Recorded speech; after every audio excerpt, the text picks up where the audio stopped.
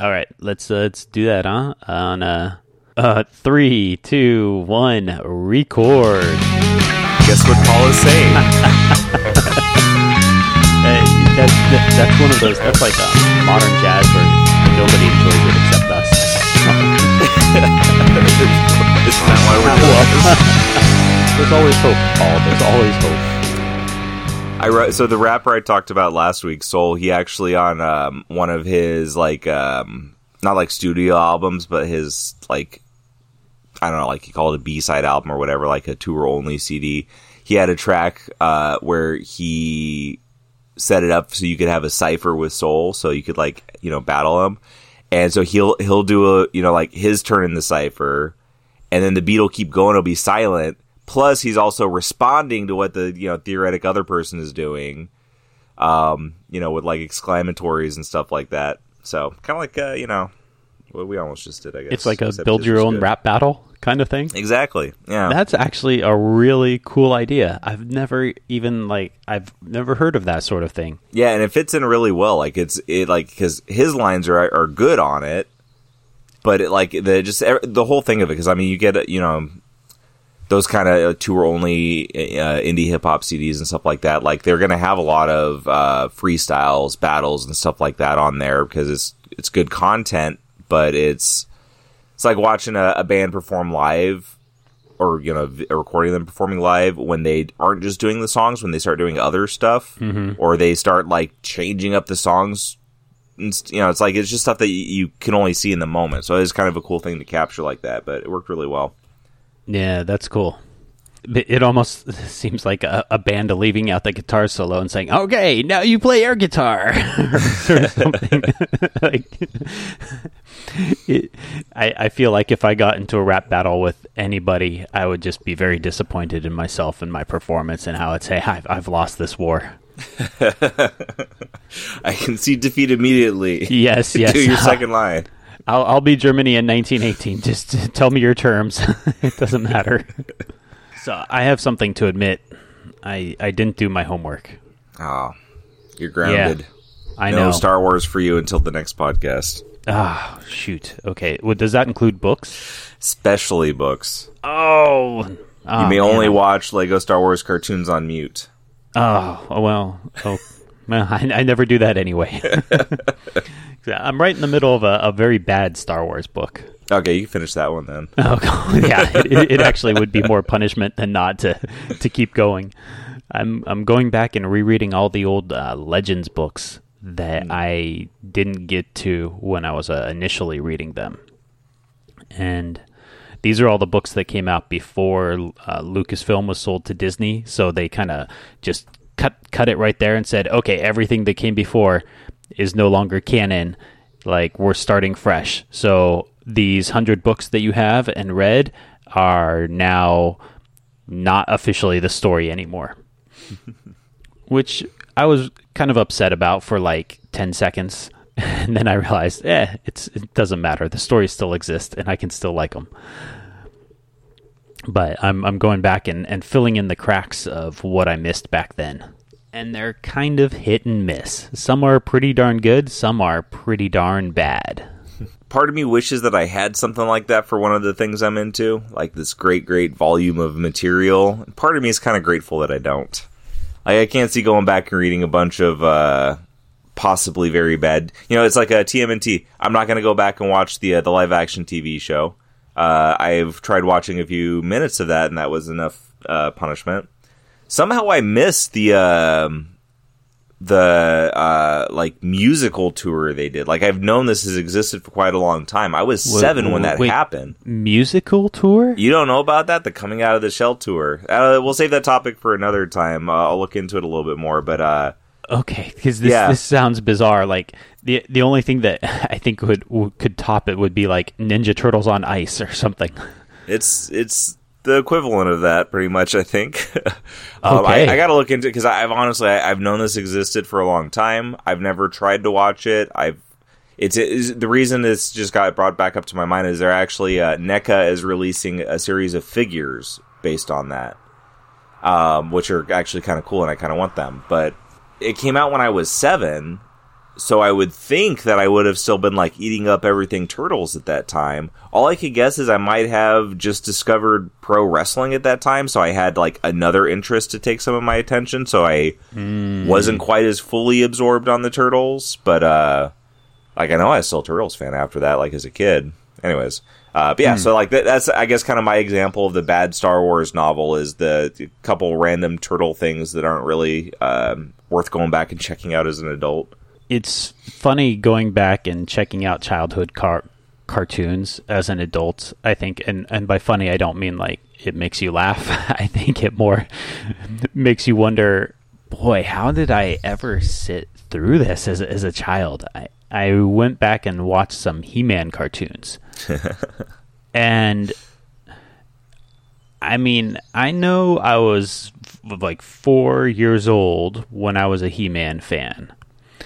But still, they were a very rough watch. It was a very, very difficult to just watch. It was they were just very odd, very basic cartoons, especially by today's standards, where animated shows can be, you know, as well put together as any TV show.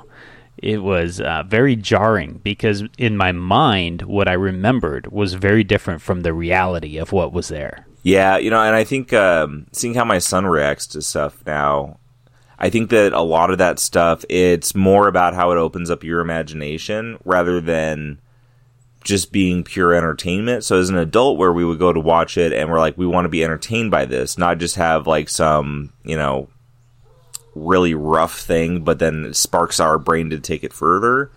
You know, my son, he's of that age, he loves YouTube videos, and I know plenty of people find entertainment on YouTube, but that's one thing that, like, I'll find stuff on there sometimes, but I'm not one of those that goes to YouTube as a source of entertainment and consistently watches anything on YouTube. But he watches YouTube videos and he's entertained, but it's so just, like, gratuitous entertainment. No, nothing challenging, nothing really. Like, the one thing I will say is he'll watch like a lot of Minecraft videos and he'll learn how to do stuff from watching the videos and then want to do it on Minecraft, and it's pretty impressive the stuff that he can do. I literally all I've taught him how to do on Minecraft is how to move around. When he first wanted it and I first got it for him, which has been probably a couple or a few years ago now. Maybe not a few. That's too long. Maybe 2 years ago, something like that. All I showed him how to do is walk around, and I said the rest is up to you. You got to figure it out. And he's figured it all out, and he can do stuff I can't do on Minecraft because I've never tried to figure it out.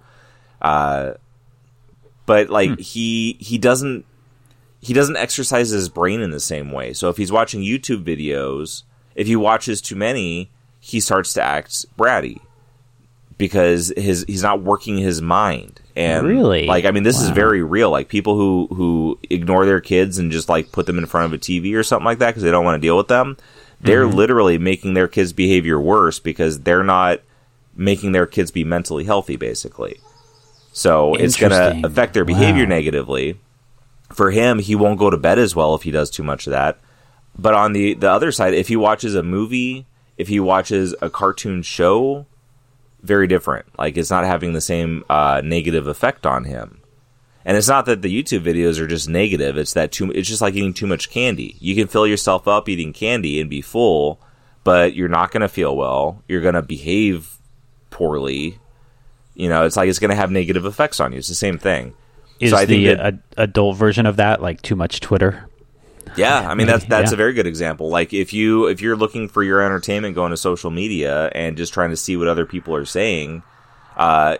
Best case scenario, you're filling your mind with a bunch of very, very small tidbits of entertainment that there's no work there. You're not like, you know, you're not working your mind at all. The worst case scenario we know that on Twitter is you're filling your mind with a bunch of, you know, negativity and awful things, and that'll definitely, it's very similar thing, you know, very similar doing that.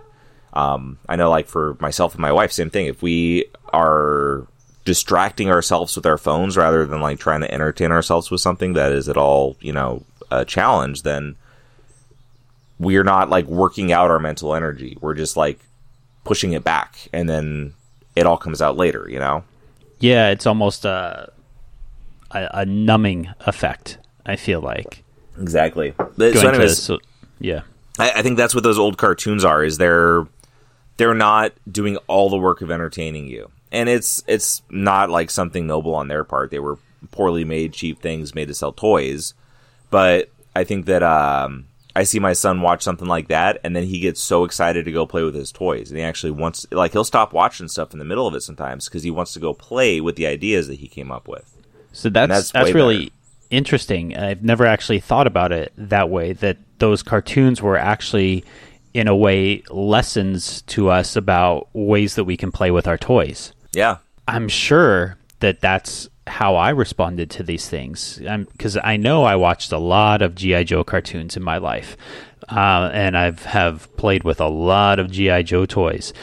And I never really put that together, though, that the cartoon was kind of teaching me how to play with my toys. It was showing me, okay, who are the good guys, who are the bad guys, what kind of things could the vehicles do, or what might they be able to do. You were just, I don't know. Like, I know I came up with all my own stuff at the same time, but it's interesting to think of them that way, because as an adult looking at it, it just kind of looks like mindless entertainment. Yeah, I mean, look at Color Forms. You remember Color Forms? No, what were Color Forms? They were the little, like, plastic stickers that you'd stick on the scenery and you can move them around, you know? Like, yeah, They were like clings, you know? Yeah. So for us as kids, and I'm surprised, like, you didn't, have this experience with them, but, like, you're slightly older than me, but you had to have still been in the Color Forms era. Yeah, I'm sure. I was an 80s kid, so... Yeah, so you're barely older than me then. I probably just don't remember them as the name Color Forms. But they're like you would get one for, I don't know, like, say I might have a TMNT set and would have like a scene that's just on a piece of cardboard, basically, like in the box that they come in, and you have these plastic clings, and you stick them on there. And yeah, I had those. Okay. Yeah, I mean, you could look at them as an adult and be like, these are dumb. You could look, I mean, even kids nowadays are going to look at these and be like, what do they do? But the thing is there was nothing to them, but like, I remember having fun with them. I couldn't tell you exactly what we did with them, or, what I did with them, but it's because you're acting things out in your mind with these simple little tools, you know? Mm-hmm. And that's kind of what tools are. Toys are. You watch the cartoons and you get ideas about how they can interact, but then you run crazy with it on your own. Like, I remember that with, my Ninja Turtle toys. I remember, like, a good, more specific example for me is when I had wrestling action figures and I watched wrestling, because I would have matches. I would have, like, full cards. I would have, like, Royal Rumbles. I would, and I would think everything out. So it wasn't just like, grabbing a couple of them and just banging them together. Like, I would see what I saw when I watched wrestling, and then I would, go from there and elaborate, make up my own stuff. And, I have these elaborate things that I played out. And I think that's like, yeah, the old cartoons are more like that. And you watch newer cartoons, they're better entertainment value. They're better produced. But then there are some of them that you can see that are clearly different, where you can watch them, and when you're done watching them, you don't feel like you had any kind of relaxation with it. You didn't, like, your brain didn't work out anything, because they're so just blatantly syrupy entertainment that you don't get a time to actually think. You're just constantly reacting to it. I'm trying to think of an example of that. Like, I don't know. I feel like SpongeBob might be a good example of that, where there's just so much zaniness going on all the time that you're not. It's less about the story and more about the zaniness. I don't even think that's as good of an example some of the newer shows are. There's this weird idea in what you're saying that is the opposite of what seems intuitive, which is that you're going to get more relaxation out of something that exercises your mind than something that just kind of numbs your mind. Yeah. Because I think that the conventional thinking is that you want something that takes as little thought as possible to just relax your mind and take your mind off things and go with the flow. Just something silly and like meaningless, like SpongeBob, or like watching a rerun of Friends for the 12th time, or something like that. When it seems like maybe it's the opposite, that is actually a little more relaxing, is to do something that is a little bit more engaging so that you actually exercise your mind. Yeah, and I think the numbing part is useful sometimes and to some extent, like potentially every day. But only doing that is bad. I think it's the equivalent of saying, I'm going to sit on my couch and do nothing all day. At the end of the day, will I feel rested? No, you actually won't. You'll feel crappy at the end of the day.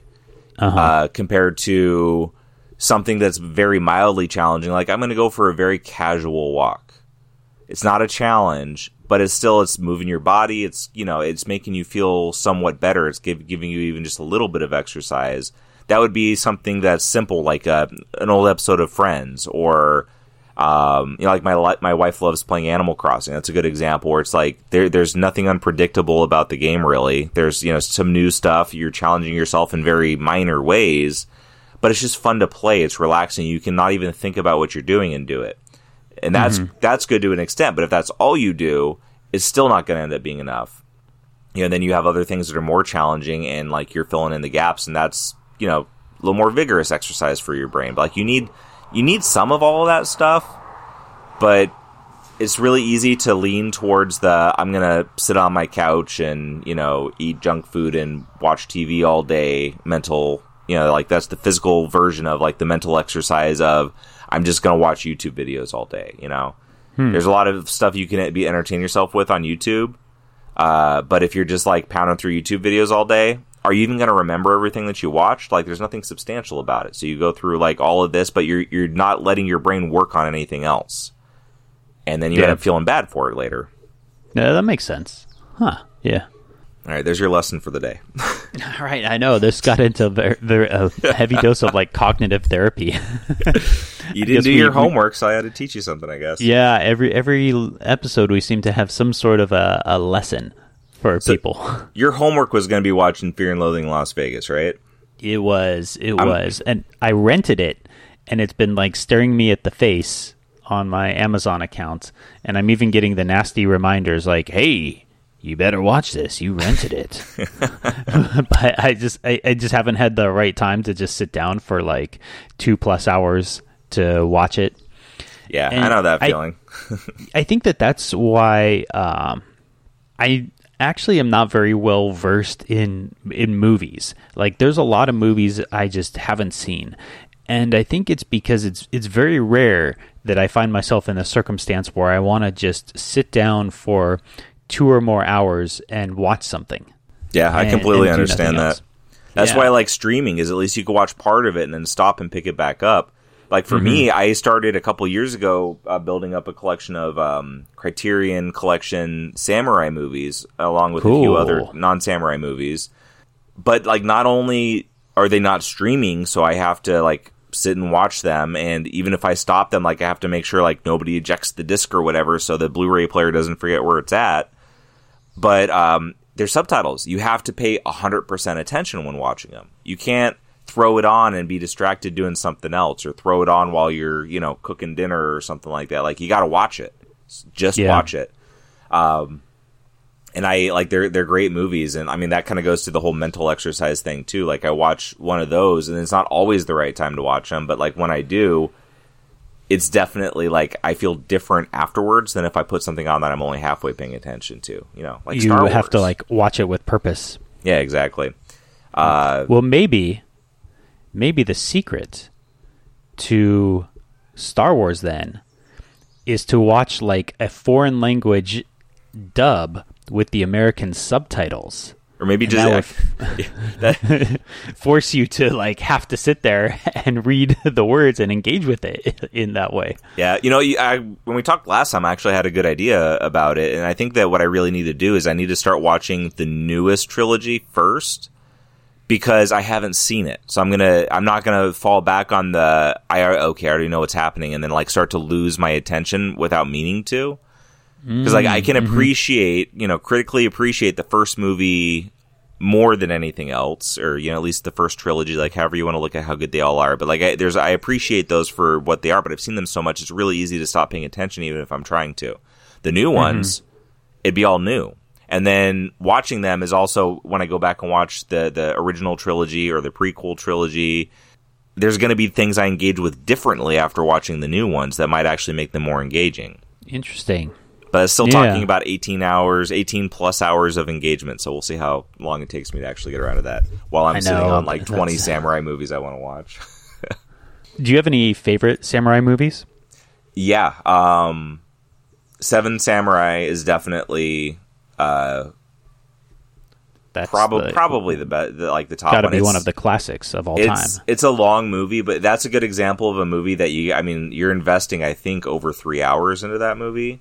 It's long, but it's really good. And it is, one of the things that's really interesting, especially like watching Kurosawa movies and then watching Westerns, is how many Westerns are directly just Westernized Kurosawa movies.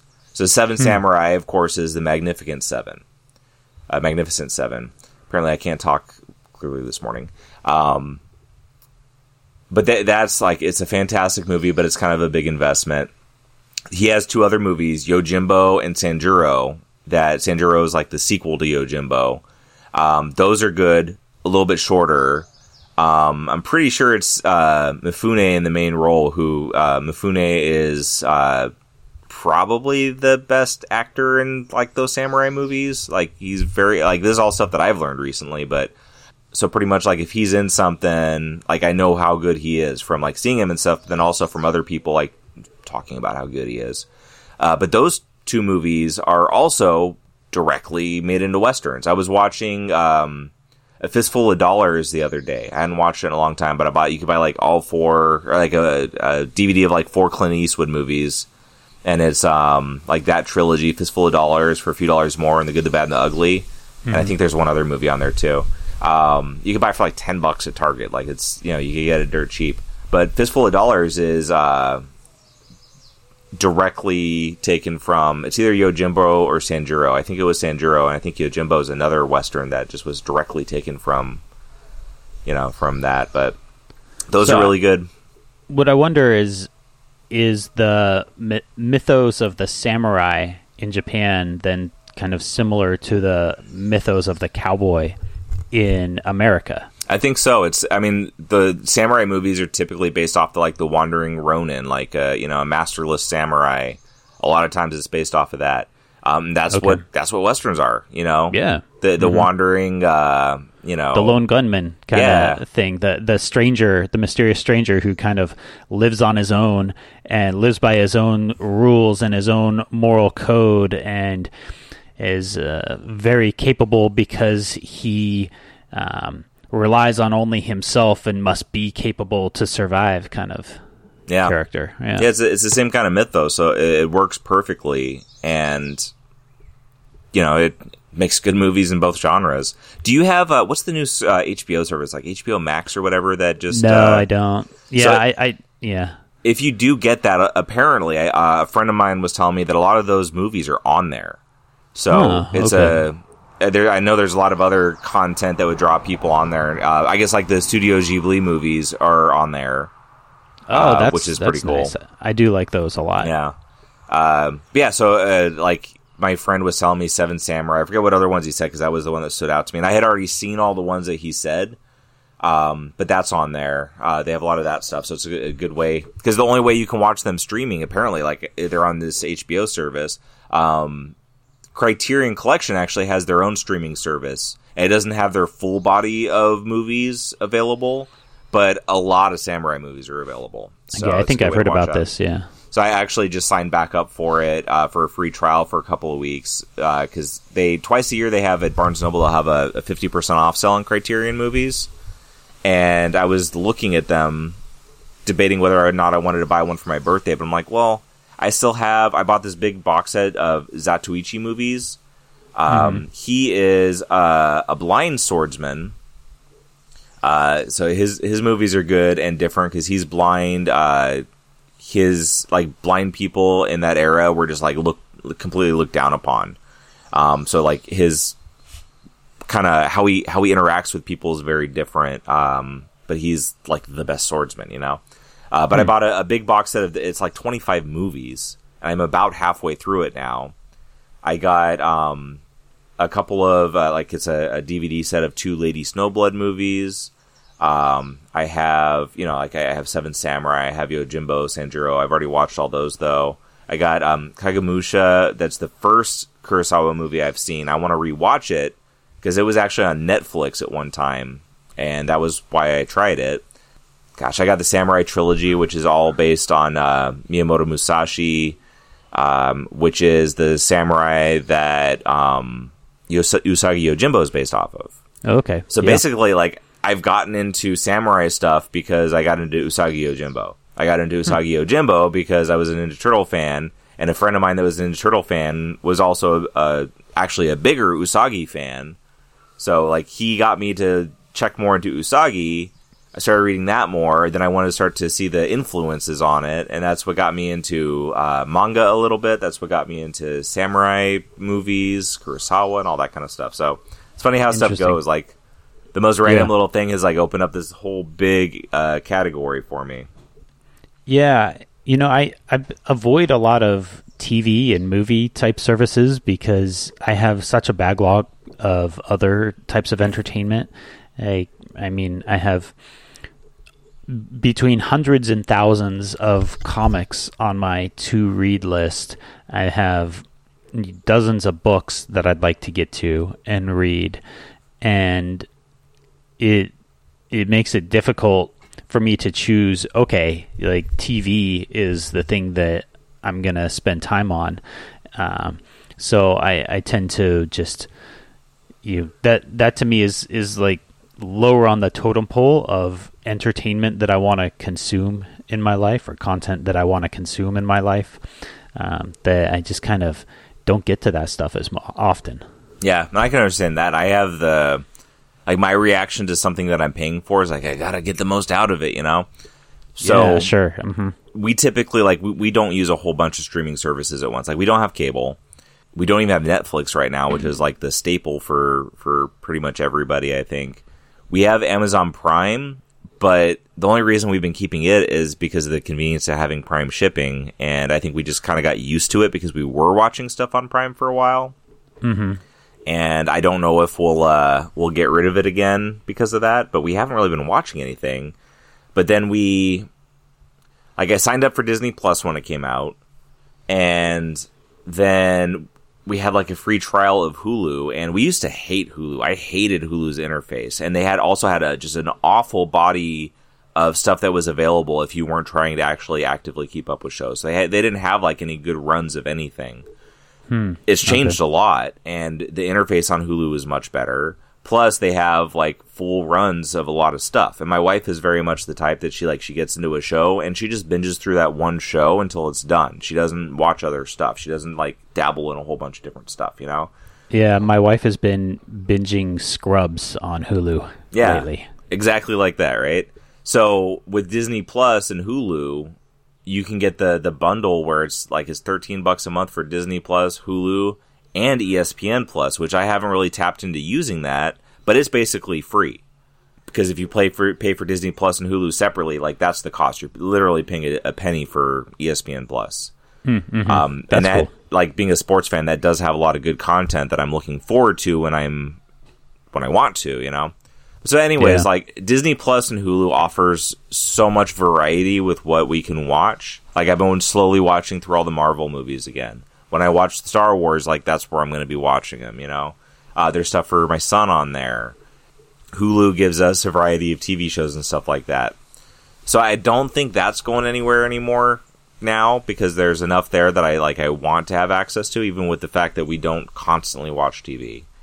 But anything else is like, I mean, normally we only keep one streaming service. Like, we've kind of upped it to a little bit more variety, but like, I'm not going to keep like the Criterion channel. Like, what I would probably do is subscribe to it for like a month and watch a bunch of stuff and then cut it off for a while. And then I won't go back to it until I want to watch some movies that I don't have access to. That's a good idea. That's a really smart way to do it. Yeah, then you end up not wasting. Like, how much did you pay to rent Fear and Loathing? Like $4 maybe? As like, I think it was like $2 or $3. Well, it wasn't that much, but yeah, you know. So it's like, I think it's $10.99 for Criterion. So if I want to watch, I mean, Criterion movies, you can't just go rent on Amazon like that, you know? Oh, really? Like they're. So, I mean, I'm surprised they're streaming on HBO because like they're not just available. Like, they're usually harder to find, which is why like you have to buy them. I mean, even on their own streaming service, like every movie that they have available in their Criterion collection isn't available on their streaming service. Oh, that's weird. Yeah, it's, I don't know. I don't know the whole picture yet, but yeah, so like those movies are more expensive. So like if I sign up for a month, if I watch like a few movies, I'm going to get my value's worth out of it. But then I know I'm not going to watch them that consistently to where I want to keep it all the time. What I've found is like I like just renting movies now more, like I did with Fear and Loathing in Las Vegas. It kind of goes back to what we were saying about video games, about just only buying ones when you know, okay, I'm going to play this right now and enjoy it, and skipping on stuff just because it's on sale. If you think about like streaming services as like what's on sale, because it's free after you've paid for that, I find like I'll spend less on renting the specific things that I really want to watch right now than I would on another additional streaming service. Yeah, exactly. We wanted to watch, I think it was Dazed and Confused. I had never seen it, and my wife was talking about it. And you can watch it on Hulu, but you have to like pay for the Stars upgrade, and I think it's like $7 a month or something like that. Mm-hmm. But we were able to do a free trial of it for like a week. So we did that. I've done that. Yeah, we watched Dazed and Confused, and we kind of poked around the other movies, and we're like, meh. I mean, we could find stuff to watch on there, but we'd basically be choosing something to watch just to choose something to watch. And why pay an extra $7 a month for that? So we canceled it. I even challenged myself with like, do I want to get something on Redbox or not? Because a lot of times I'll rent movies on Redbox. Like I got, I had a rent one get one free code. So I was like, okay, I'm gonna go get a couple movies. There was something I wanted to get for my son. They didn't have it, so I got Birds of Prey and I got Joker. That evening, I put Joker in first. It shows a preview of Birds of Prey. That preview made me go, I don't really want to watch that right now. So I already decided not to watch one of the two movies. And then I pushed myself and I got through like half of Joker and finally stopped. I was like, I'm not enjoying this. I don't want to watch this. I haven't seen Joker, but my thoughts from just looking at previews are like, this is not content that I want to absorb right now. It looked like it was just indulgent, sick kind of storytelling, but masquerading as like high quality storytelling. That's kind of what it feels like. Okay. If you strip away the character, like you could have this movie without it being the Joker, and it not really be very different.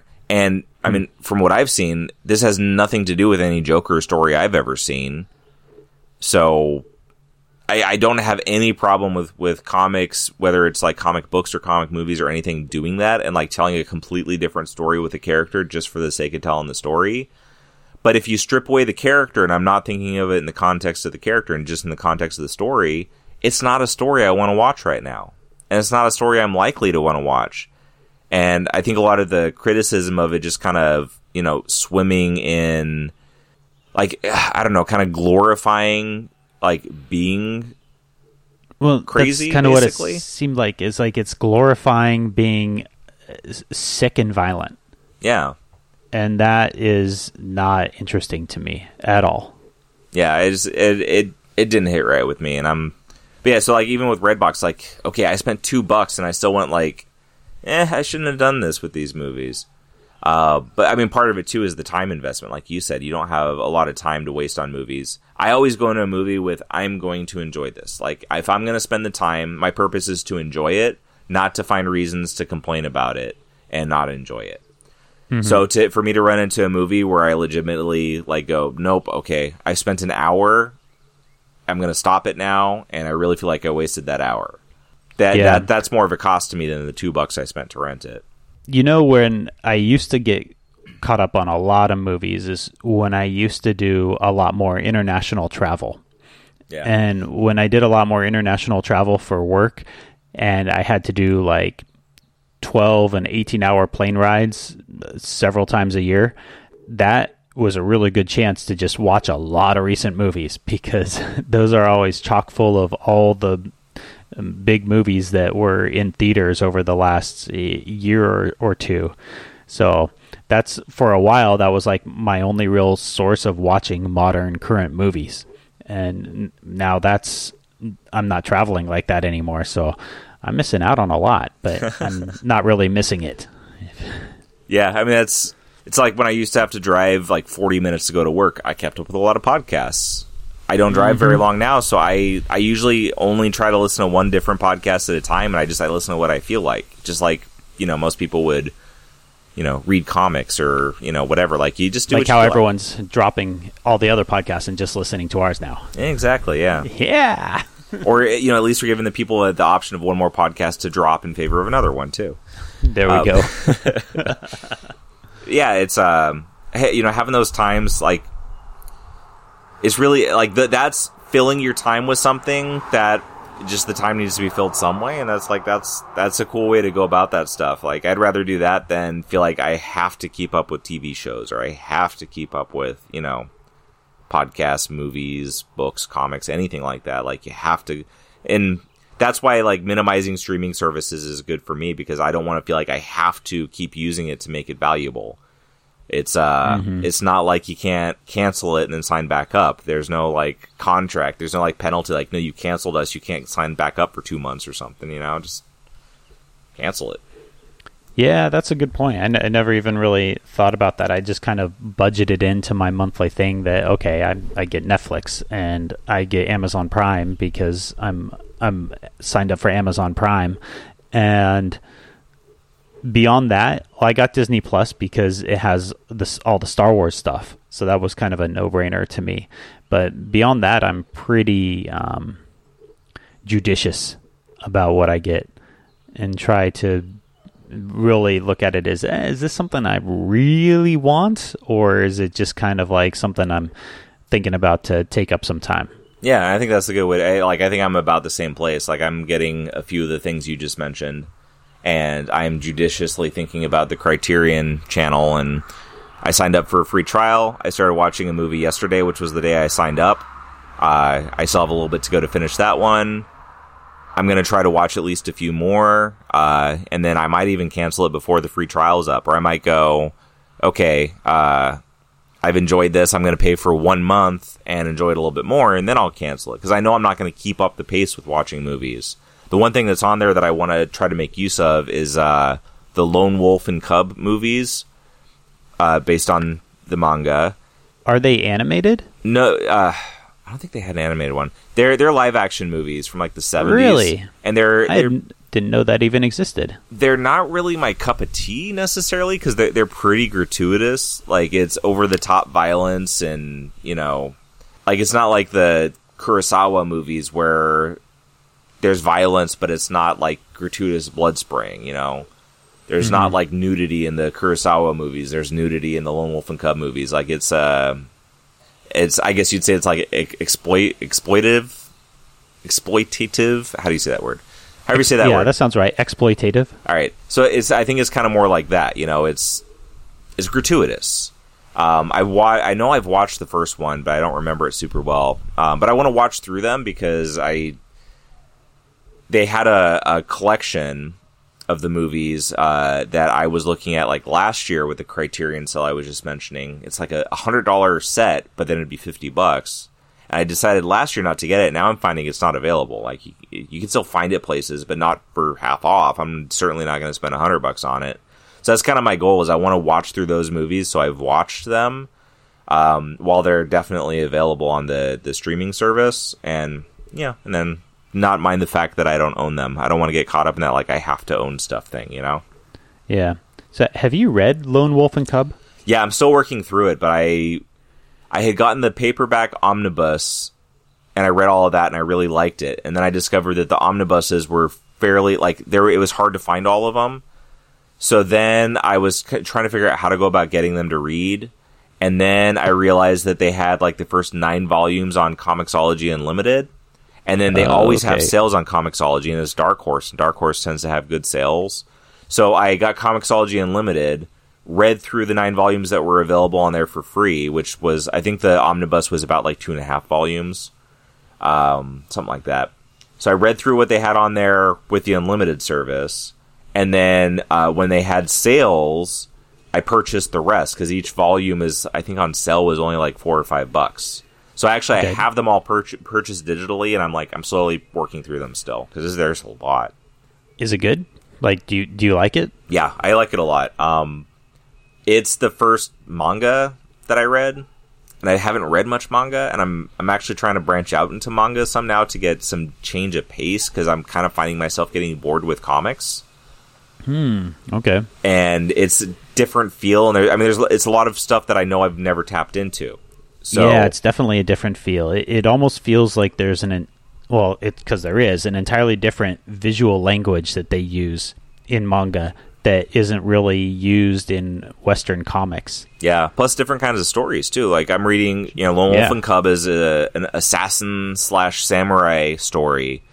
I've read what was available to me of Blade of the Immortal, which is really interesting. It's about an assassin who wants to atone for all of his past of murdering people. He's immortal because like a witch put worms in his body that like actually heals him so he can't die. I feel like I've read some of that at some point in my journeys. Yeah, it's once I pushed through the beginning of it, because the beginning wasn't really drawing me in that much, but once you get rolling into the story, because like the story ends up, he meets up with this girl who wants to atone for her parents' murder.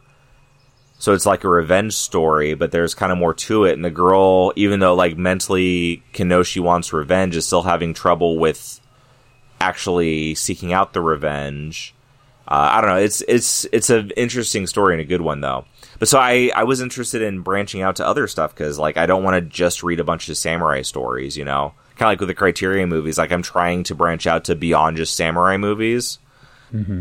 So I had tweeted out a while ago and asked if anybody had suggestions for manga. And, of course, like many things, if you hit onto something that somebody loves, you end up getting a lot of suggestions. So I ended up getting 21 suggestions for books that... That's way too many. Yeah. So like it's just overwhelming. Like I don't even know how to like dig into this. But I got 21 suggestions, and that's throwing out the ones that either I had already read or knew of, So just the ones that were kind of new to me or that I really hadn't given a chance yet.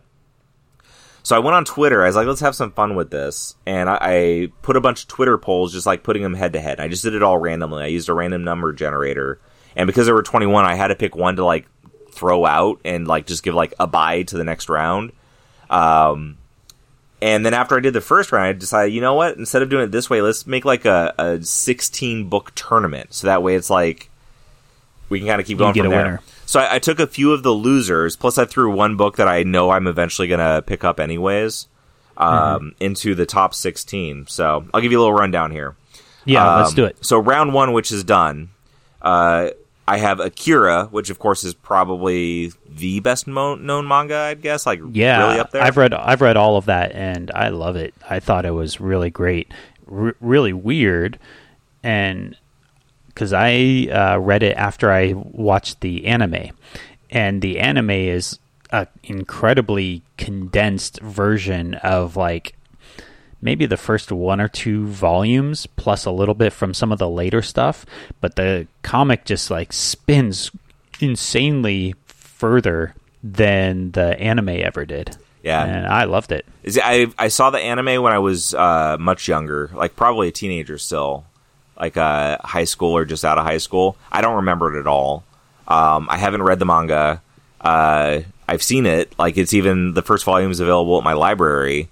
But I haven't read it yet. So like, but that's one that I know is like a no doubt worth checking out. So I'm a little more interested in things that are weirder, less well known. Mm-hmm. So that one went up against Kingyo Used Books, which is a manga about a used bookstore that sells manga. So it's like, playing with the genre. It's very meta. Yeah. So that one actually, a friend of mine on Twitter, Ed Moore, who does a podcast about Usagi Yojimbo and probably some other stuff, he's actually sending them to me to read, and then I'm going to send them back to him. So that's going to be, even though that one got smoked by Akira, that's going to be one of the first things I read. It's the real winner, is what you're telling me. So the next one is Ghost in the Shell. Once again, insanely well known. Oh yeah, I've read that too. Against Wandering Island. also being sent to me by Ed. So those are the two biggest losers are the first two things I'm going to read because they went up. Interesting. They did Against poorly, so they got low seeds, so they had to go up against the best known ones, and they got killed. See, I don't think I would recommend Ghost in the Shell for manga. It is good and it's fine, but it reminds me, like, I feel like I remember it as just kind of more of a straightforward action story than anything else. It didn't seem to do anything much more than just what it was trying to do, which was be a cool action story in my mind. So it's like, it's one of those, it's solid but not spectacular mangas. That's what I remember it as. I could see that. I've never read it. I've never watched the cartoons. I haven't watched any, like, they had that movie not that long. I haven't seen any of it. So, like, but it's one of those things you can't help but be somewhat aware of what it is. Yeah. So I'll check it out at some point. But once again, that's one that, like, it's never going to go anywhere. Like, it's going to keep being published because it's popular enough. Yeah. But Wandering Island, I'm looking forward to. That, like I said, Ed's sending me the first, I think he said volume or two, because that one is not complete. So he's sending me what he has of it, but it sounds interesting. Next up is Drifting Classroom beating A Bride's Tale. Drifting Classroom, that title caught my eye looking in Bull Moose, which is a like music, book, game store that's a local chain. Just the title caught my eye, because like you're looking at manga, it's like how do you even find what to look at, you know? So the title caught my eye and it looked interesting, and I've heard a lot of good things about it since starting to post this stuff. So like that one I'm looking forward to checking out definitely. Then we have 20th Century Boys beating out Buddha. Then we have Ultraman beating Fist of the... Yeah. Buddha, that's one...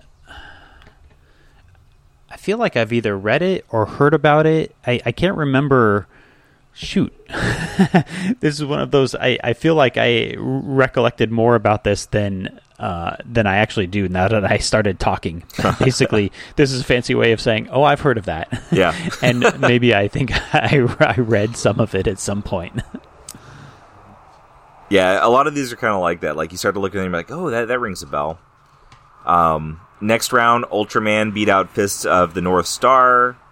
Then we got Monster beat JoJo's Bizarre Adventure. And then Berserk beat Dementia 21. Berserk is one I've been hearing more about lately, but I also know that it's fairly graphically violent, so I'm not... Yeah. It's hard for me to say, because I don't tend to like stuff that's gratuitous, so I'm not sure if that's going to end up, like, dissuading me. But I've heard so much good stuff about it, too, that I'm going to check it out at some point. I've watched the anime of Berserk, and it is very violent. But it feels like it's violent in the sense that it's about very violent people. Yeah. And so it's showing... Yeah, it's probably kind of gratuitous, and it may kind of show more of that violence than it needs to. You know, in that you talked about the Kurosawa way of it has violence, but it's not like blood spraying all over the place. This is probably is a bit more of like blood spraying all over the place type of violence. Yeah, but I don't know. In some way, it seems like a little more subtlety to it than that. It's a really gnarly story, is what I remember. The anime is just nutso, really, really nutso, and really cool. It's a manga that I've been interested to read, because what I've heard is that what's captured in the anime is essentially like the first 2 volumes of the manga, and then it just kind of goes and goes and goes from there. Yeah. They have some nice hardcover deluxe editions out. And have you ever used in-stock trades to order books? Oh, yeah, all the time. Yeah, so you know about that. So Dark Horse Books, and Dark Horse publishes it, you know, in the U.S., they're always 42% off on in-stock trades. That's a pretty big discount. Yeah. So it's a $50 deluxe edition. So 42% off means it's less than $30, and it's big. It got a lot of stuff in there. So like, if you know you like it, I would say dive in that way. One good thing about them also, just to plug our non-sponsors there, they ship really well. They package it super well. They package stuff up really, really well so that it shows up in good condition. That's one thing that I really like, because I've placed big orders of hardcover books, and they like use this super future foam stuff Yeah. to pack it's it not in. like Amazon where you order a book and they throw it in a box with like one of those bubbles Yeah. and it just gets beat to hell. Exactly. Yeah. They package it well so you actually get it. And they have, like if you spend over $50 you get free shipping, but it's the shipping option where it's like they strap it to a turtle and then put the turtle on a log in a river and hope it gets there sort of. Well, yeah, sure. Yeah. Like, it's the one where like UPS delivers it as slowly as possible to your local post office, and then hopefully it doesn't get lost in the interim. Mm-hmm. And then eventually the post office finds it and delivers it to your house. Though, granted, I've always received everything eventually. Yeah. I have too. So like with the pandemic going on, I had placed an order, and shipping got delayed. No problem. I'm not really worried. But the thing is, the tracking only goes until they deliver it to the post office. And then the tracking stops because the tracking is through UPS. Once they deliver it to the post office, they're done. Mm. So I waited a week after it said it was supposed to be delivered. And it had said it had been delivered to my post office. Then I emailed them and said, I haven't gotten this. It's been a week. No, actually, I take that back. I had looked at their website and it said, if anything is missing, let us know within 2 days. So I said, it's been 2 days. I just wanted to check in with you guys and see what the right thing to do was because I didn't want to wait too long and then miss your chance. Have it. Yeah, basically your website says 2 days, so I wanted to make sure I was timely. So they said, give it X amount of time longer, like another couple of days or whatever. And if it's not there, then contact us again and we'll start looking into doing a replacement order. So that time passes. I emailed them and said, I still haven't gotten it. And then I got it I think the next day. Oh. So I emailed them back and said, hey, I got it. They hadn't responded to, my second email yet. I said, I got it. Thank you. We're all good. So it took a while. And, with that shipping method, basically they showed me if it didn't get to me, they would work it out and send me another order. So that makes me not deterred to continue to use that shipping method because it doesn't help you a lot to get good discounts on books if they don't actually arrive, if the turtle gets lost in space. Exactly. Yeah. But yeah, so that's one that I know, especially anything published by Dark Horse. If you want to check it out, I'll kind of get a list of that stuff together, and eventually I'll place an order through them to get some volumes of different stuff to try it out. So, anyways, to wrap up the round one list, Vagabond, which is the one I know I'm eventually going to get because that is about Miyamoto Musashi. That lost out to Nausicaa. Which is the one that I gave the buy when I was first trying to figure out how to do this. And I took the 6 books that I didn't graduate into the 16-round tournament, and I gave them a loser's bracket. So I got a 3-way battle between Drifting Dragons, Pluto, and Dorohedoro, and Pluto won that. And I got Slam Dunk versus Children of the Whales versus Appleseed, and Appleseed won that. That was round 1. So that's all the books that I got recommendations on. So I have the list of all these, and at some point, this kind of gives me something to continually kind of check out. So if I want something new, I have a list to go to. Cool. And round 2 isn't technically done yet. There's 8 hours left, but I really doubt the voting is going to change. Akira is killing Nausicaa. Ultraman is beating 20th Century Boys. It looks like only by a couple of votes, but once again, I also know the voting is probably pretty much done. Drifting Classroom is barely beating out Monster. Ghost in the Shell is smoking Berserk. Ghost in the Shell and Akira are just going to end up being the 2 that make it to the end. Yeah, probably. And then in the losers bracket, Appleseed is beating Pluto. So that'll wrap up, and then I'll go on to the next round, the final 4, and so on from there. But anyways, it's I just thought it'd be fun to do that and have a way for people to be able to engage with it, and everybody gets into sharing their opinions. But usually, if you say, "Hey, do you have suggestions?" what people do is they rattle off this book, this book, this book, and that's it. There's no more conversation. I'm like, all right, having a list of titles doesn't do me that much good. Especially when most of these, I can't go to the bookstore and see them because they're randomly in stock. But making it a little bit bigger of a conversation, I get people telling me what Kingyo's Used Books is about, which is one that if somebody just said the title, okay, I write down the title, but I'm never going to be able to check it out in person to know if I want to read it or not, Yeah. I think that there's a lot of interesting stuff in manga that just topics that would never be done in Western comics. I know I had mentioned something to you. It's Project X, and it's about the creation of instant ramen soup, and it uses the hyper dramatized visual language of manga to tell something that's a pretty boring story, which is how these guys came up with Nissan like instant ramen soup as a product back in like the 50s or something. But it just gets into this very exciting, like, no, it must cook faster, and like this very like overly dramatic ways of telling a very mundane story. And it's that mix of those two things makes it extremely entertaining. So the book that kind of made me think about reading manga, and this book isn't a manga, but it's what I think kind of made me realize that I needed to read different types of comics. Like when I started reading comics, I told you this before, but like I didn't want to touch superhero stuff. So it's like it's no surprise to me that I'm also kind of getting tired of superhero stuff, and even getting tired of some of the other stuff that isn't superhero stuff that I was enjoying.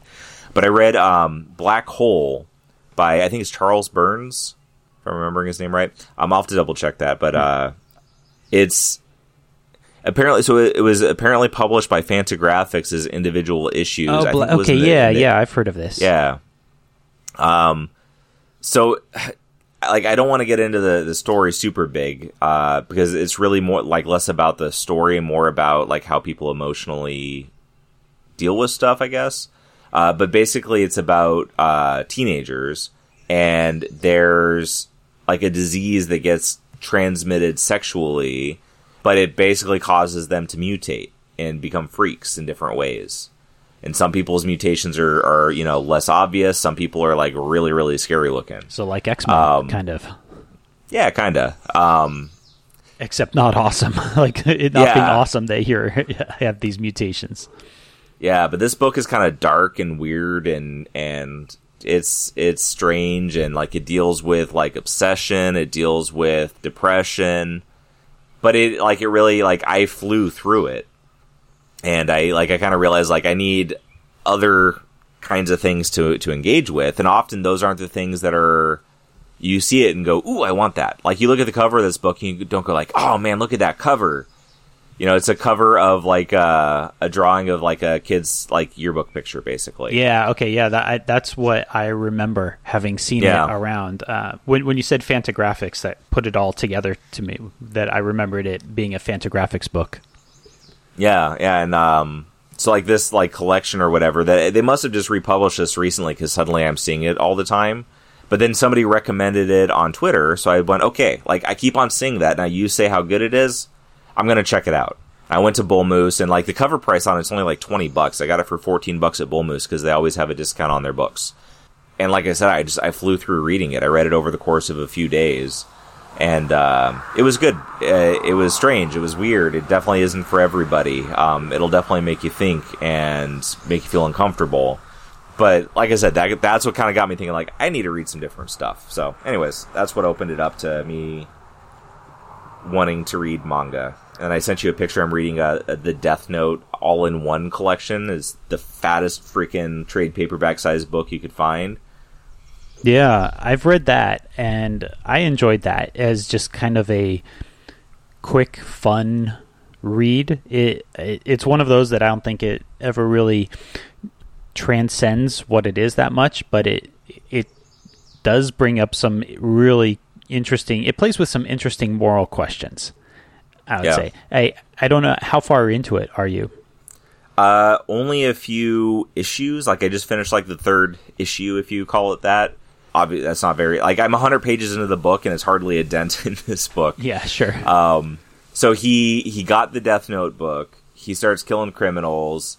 The police start catching on to him. The character of L has been introduced. Okay, yeah. And his, like, the end of the third issue is showing that his dad is, like, the chief of police. Yeah, okay, all right. So you have kind of, like, the basics of all the source of the drama put in place. It just kind of keeps going with this, how L is searching for, I forget his name, the Death Note kid. His name is Light, and the like media calls him Kira. That's right. Yeah, Light, Kira. The battle between L and Kira is really what drives the first half of the series, and I think I really enjoyed it just as a drama. You know, it's just an interesting kind of action packed. It's more of a drama, I would say, than an action book. There's not a ton of action. It's much more about who knows what, who's figuring out what, who's in danger from whom, and then all wrapped up with these really weird moral questions of, if you could just start killing bad people, would you? But then who are you to decide who's bad and who isn't? And then once you do that, is it like then this slippery slope of, well, I killed this bad person. This person's almost as bad as that person. You know, yep. it does do an interesting job of playing with those really, really interesting moral questions in a way, but that also just keeps it fun and enjoyable to read. Yeah, one of the things I love too is that it's not necessarily like making the most intricately woven plot points. It does the thing where it takes things for granted that are not quite as cut and dry.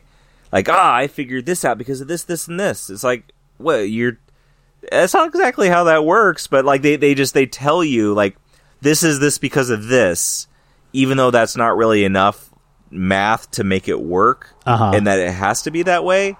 But it's kind of enjoyable. It's like you don't have to actually make everything, you know, like think about any like movie or story when you have a plot hole that's ignored and then all the fans just go like, no, but this, and you know, they're basically like, they know that there are plot holes and they're just going like, this is this, and they're flat out telling you.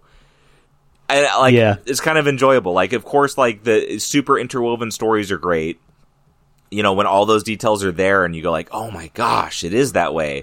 But it's also kind of fun when it's like you're trying to figure out how things are going to work out, and they just flat out tell you like, this worked out this way because of this. And okay, you just accept it. Like, they're just telling you like how you're moving from this point to this point, you know? Yeah.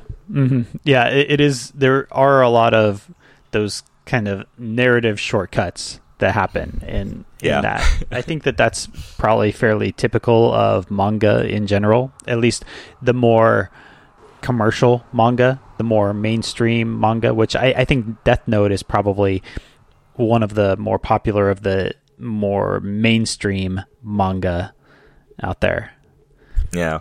It seems like, you know, it's not a small indie title as far as manga goes. It's, you know, it's kind of like a Batman of manga titles. Yeah. I mean, we can make that big of a volume. You gotta be popular. Yeah, exactly. Popular material. Yeah. Yeah. Well, I think we touched on one of the things that we planned to. I know, right? Yeah, I had a couple other things that I had in mind to talk about. Go for it. Well, I've been reading Age of Apocalypse. Oh, yeah, that's good. Yeah, and I've never read it before because the 90s was a time in comics when, after about 92 or 93, I completely checked out of comics because I was a teenager. So it was like punk rock in high school was more important to me than comics. And so I missed everything from about 1992 to 2000 when I started reading comics again in college. So all of that entire chunk of comics history is mostly lost to me.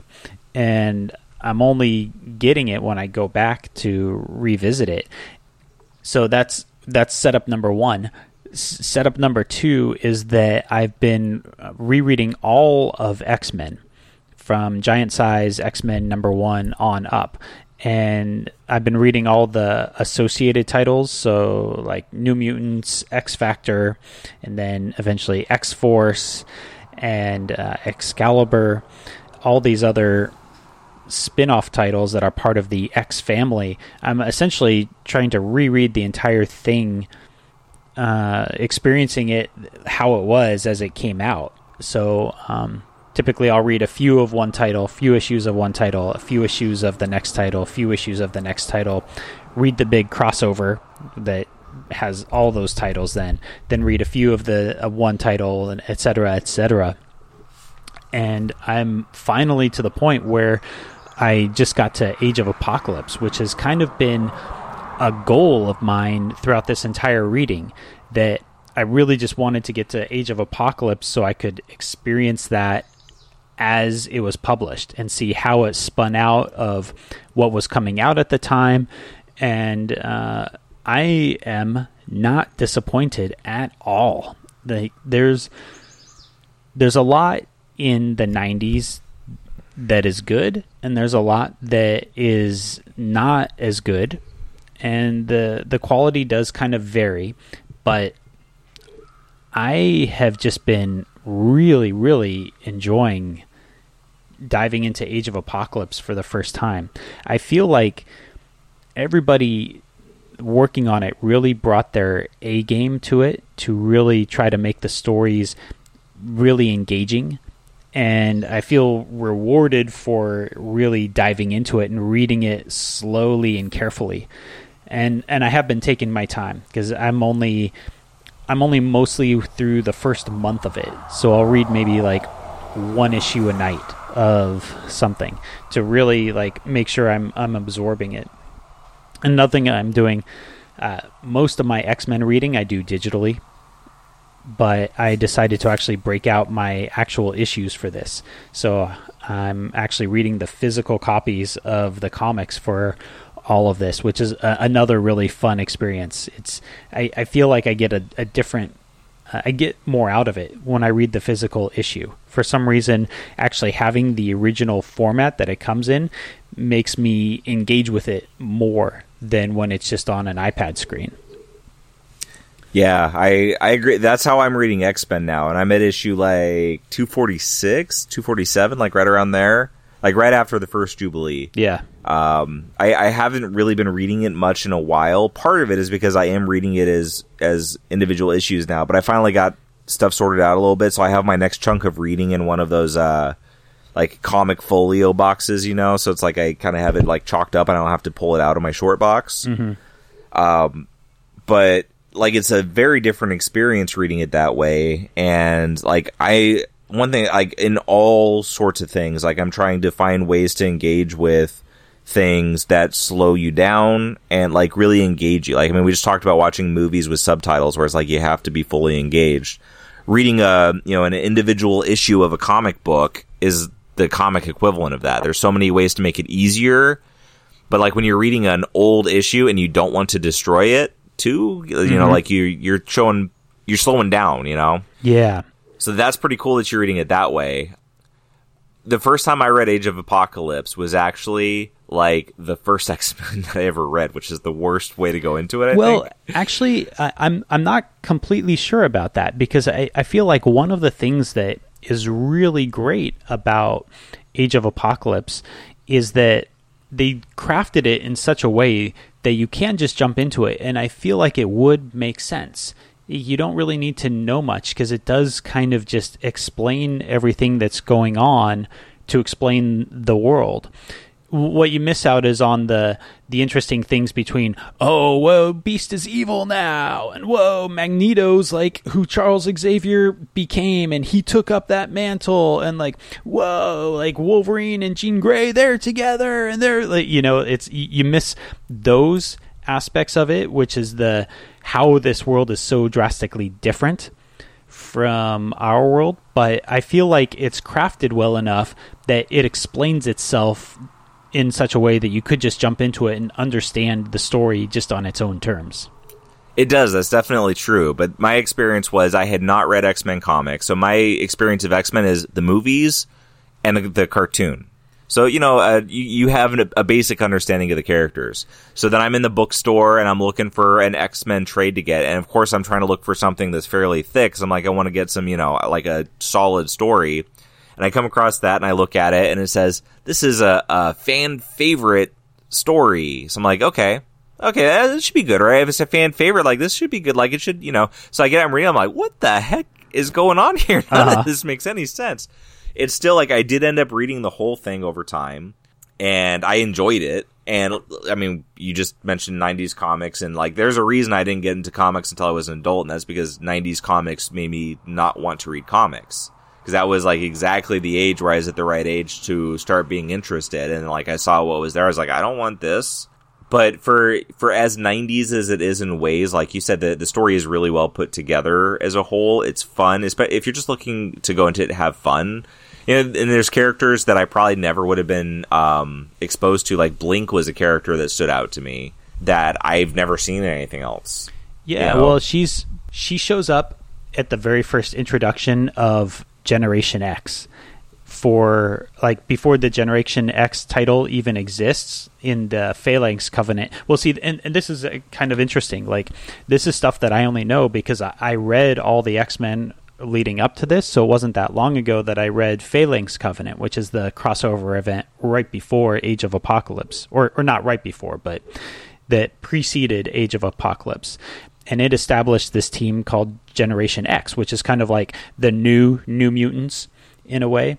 And there's a character of Blink in the story that introduces them, but she ends up dying in that first event. Like, she sacrifices herself to save all the rest of the young mutants.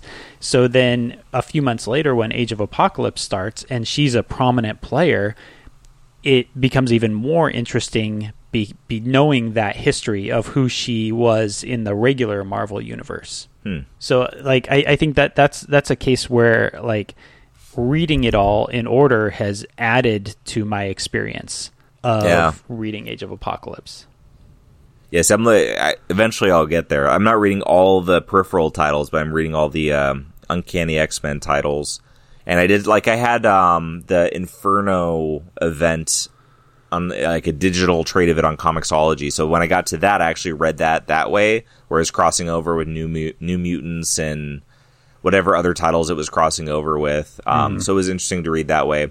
I will say it kind of made it bogged down a bit, because it was like only a few X-Men titles basically that I would have gone through a lot quicker. But it often is good to read all the crossover titles. Age of Apocalypse is definitely one where like it's such a big story because you're building these characters that are all different than what you know them as, that the crossovers is good. Yeah, so like I'm psyched that you're reading that. I don't know if you've seen it, but they actually have what do they call the Marvel Legends figures? Oh yeah, the ones that are currently out. One of the series is those X-Men, like the Age of Apocalypse era of X-Men. I have noticed that, and I'm trying. Right now, I only have one Marvel Legends action figure, and I did actually just purchase a second one, but it's a very non-Marvel Legends figure, if that makes sense. What is it? Killmonger from the Black Panther movies. Okay. And I actually got him because it's not in when he like tries to dress up like Black Panther, but it's at the beginning when he's kind of just like a paramilitary guy. And I realized like he's actually going to fit in really well with my 6-inch G.I. Joes and my 6-inch Action Force when I get that. So I've been kind of looking for these figures that would fit into other teams that I do collect. And so, yeah. And he stood out to me that like, oh, he would actually, as he exists as a Marvel Legends figure, would be a really cool addition to this other squad that I'm putting together of 6-inch figures, because I am pretty much all in on the G.I. Joe 6-inch figures. Yeah, I finally found a display of them, but they were sold out of Snake Eyes. Snake Eyes is the only one I'm going to get because I definitely don't need to fall down that slippery slope. And I'm not a huge G.I. Joe fan, but I would like one figure. So I got to keep my eyes out for Snake Eyes. Yeah, Snake Eyes is a good one. And he'll be easier to get eventually, I think, because I think he's being shipped 2 to a case, while all the other figures are being shipped 1 to a case. So yeah. I think that, in the long run, that's going to be a very widely available figure after the initial rush wears off. So far, the only place I've seen them is Walmart, which is part of what makes it hard, because I hate going to Walmart. Oh, yeah. I never go to Walmart. So yeah, if anybody ever sees those somewhere else, let me know where you see them, because I will minimize going to Walmart as much as possible. I went there the other day actually to check to see if they had restocked them, and it was one of the most awful experiences I've had this week. I am not surprised. I've been to a Walmart once in Southern California, and I hated it. I hated every moment of it. Yeah. Yeah. And this is just not a happy time to go be around miserable people anyways. Yeah, and exactly. Yeah. Yeah. Well, if we want to keep our time tight, is there anything else that you want to talk about before we wrap up, or should we save the rest for next time? Let's save the rest for next time. Let's just leave the nuggets that, oh man, we had many more things that we were planning to talk about in this episode that we didn't even get to. Yeah, So, I think we each specifically hit on maybe one of the things we were going to talk about. Exactly, yeah. So that works out. Yeah.